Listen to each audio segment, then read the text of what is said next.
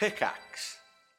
Oi, what's the best game where you get to eat pie? What's the best game where you play a dead guy? Eh? You'll find out on DG247's podcast. Looks boring. What are you on about? It All looks of great. their games, they look boring, You don't look bored. It looks like does. you're an assassin on the Isle of Man. but it doesn't have the kind of Wow. The steampunk whale-based economy is Yeah, it's incredible. boring. VG247's Best Games Ever podcast is ostensibly a show about figuring out what the best game in a weirdly specific category is, but it's actually just about petty arguments. You should listen to it, it's good. Is that it? That's the whole promo. Yeah, I was just doing And that's supposed to make people subscribe, is it? Yes? Okay, good luck with that. You can find us wherever you get your podcasts.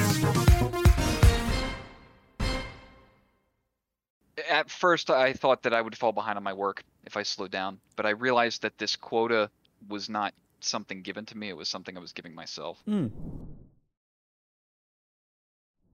What do you go by, friend? Yeah, my name's Nick. You can call me Nick. Nick? Pleasure to meet you, Nick. Yeah, you as well. How are you feeling today, Nick? I'm feeling great. My life kind of feels like a stream that's dam has been opened. And still a few rocks left there, but I'm flowing in the right direction. Can you tell us about that? Yeah. I've been struggling a lot throughout the past year or two.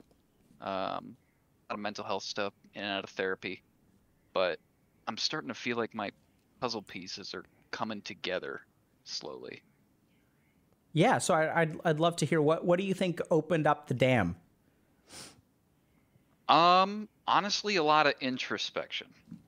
I kept thinking that problems were on the outside rather than being on the inside. Can you give us an example of that?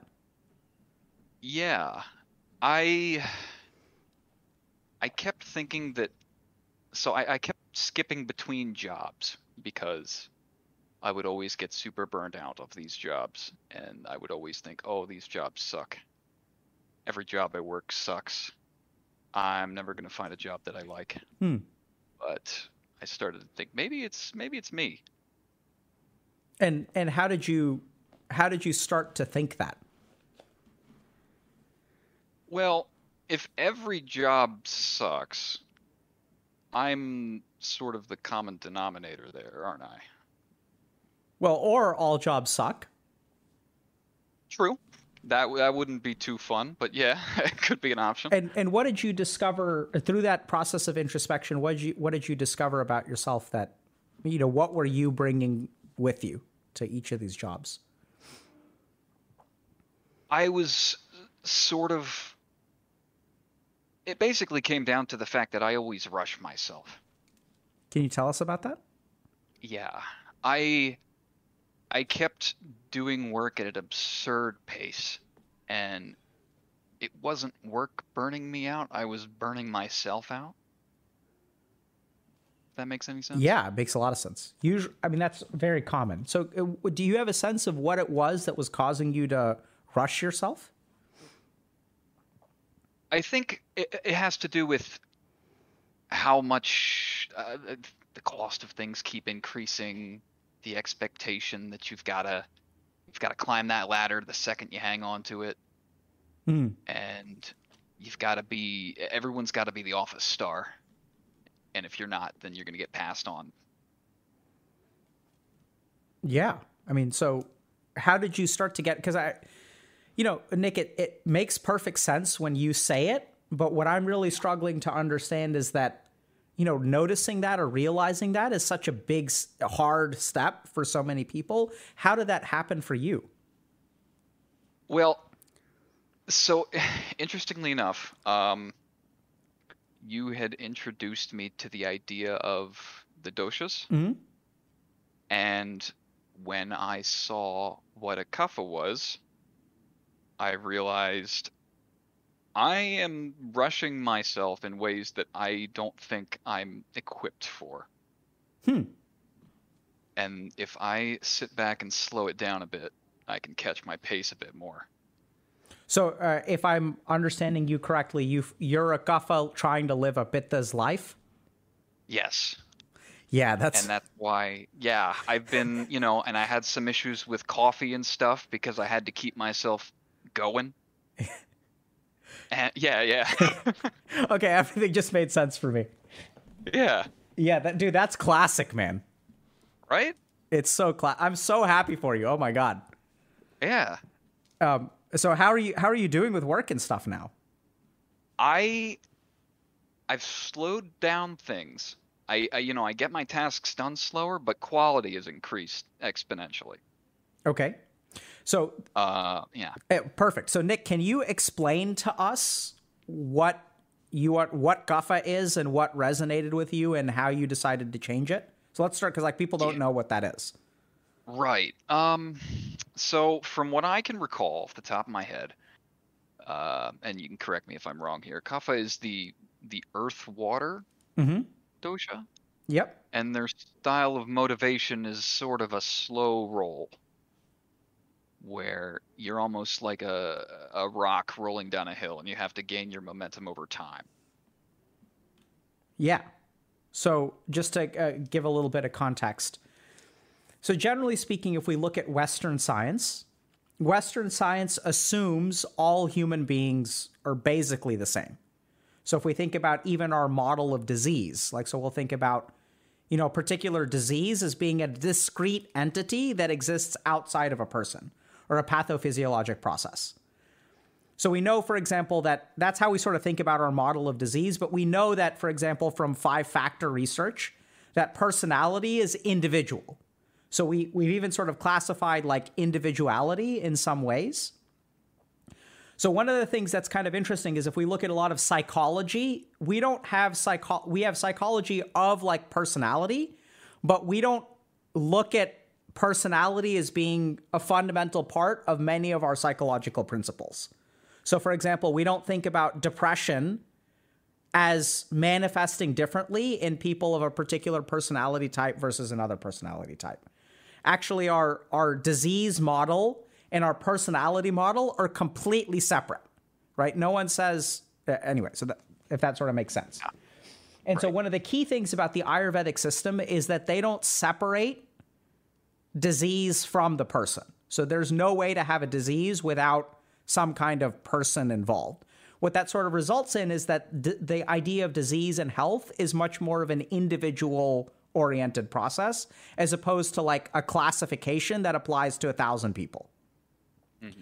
So one of the key principles of Ayurveda is that there are 3 basically forces within our body that they sort of use elements to kind of describe aspects of these essentially personalities is what you can call them. And the interesting thing about this stuff is that, these are all sort of heuristics, which means that they're tools for understanding, but there isn't really a whole lot of scientific evidence that this is like actually exists.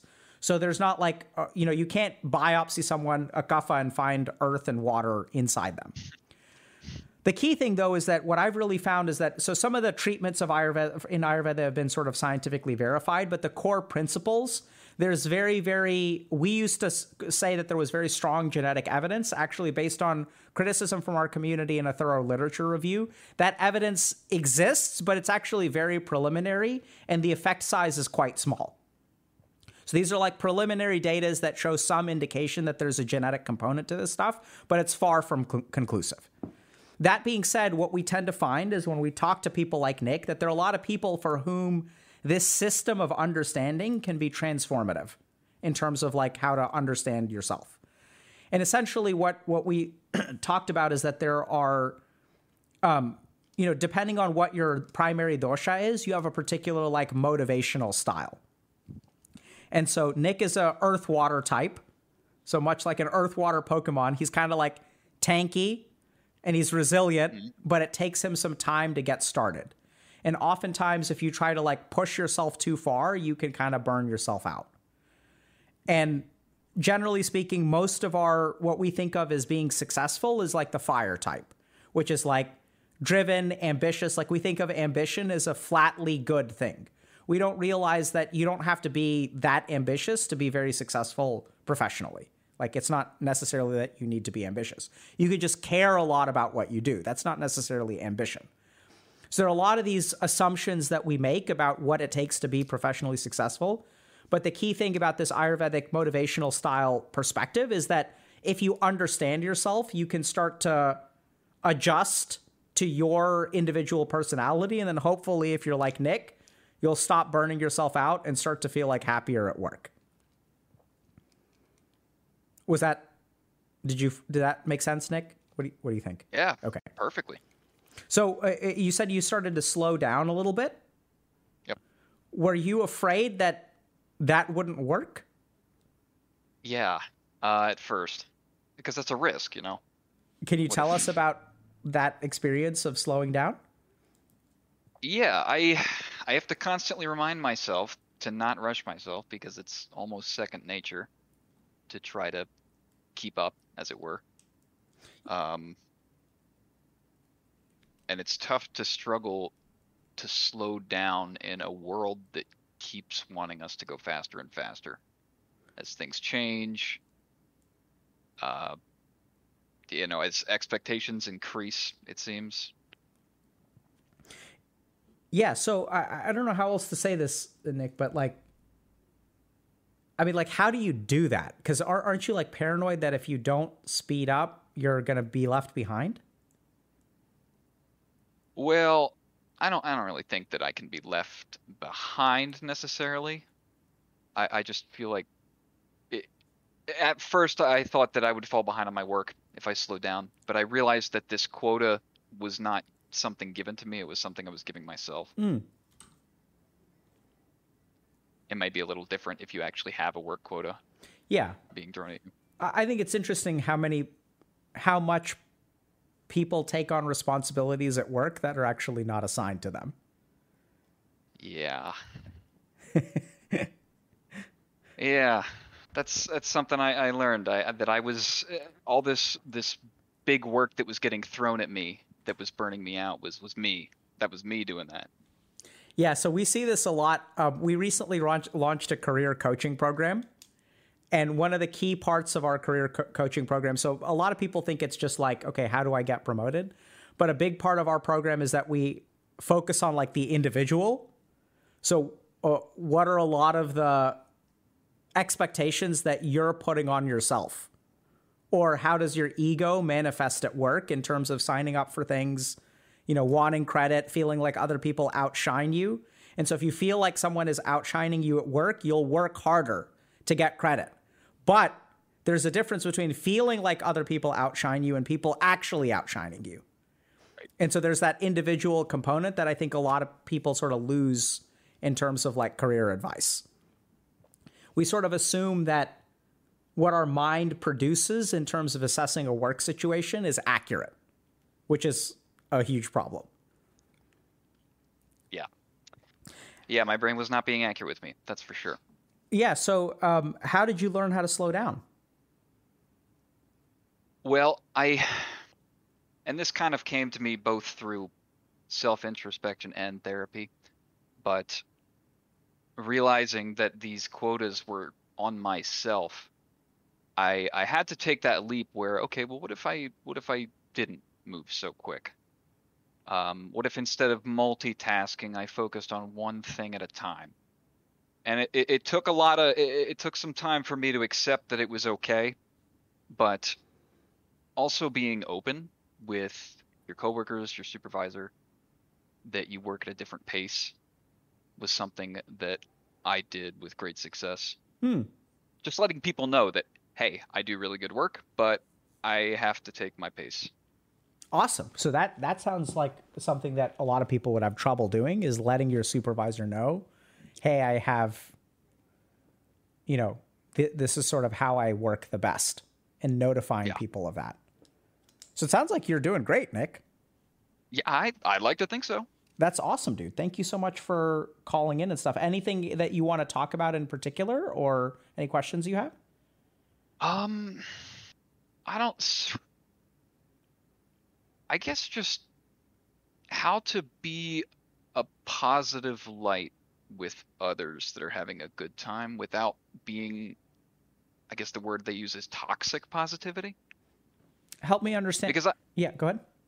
Yeah, so I like to think of myself as a positive guy. When I'm with people, I'm always the optimist, but I don't want to come off as undermining their issues, because some people take that positivity as saying that their concerns aren't real, or it kind of, when people say, if I say something positive and they're like, oh, thanks, bud, I'm cured. You cured my depression with your words, and they kind of take it as an affront. Yeah, and what kind of stuff would you say? I kind of would just be there for them and say, hey, that really sucks, but things can be temporary. Okay.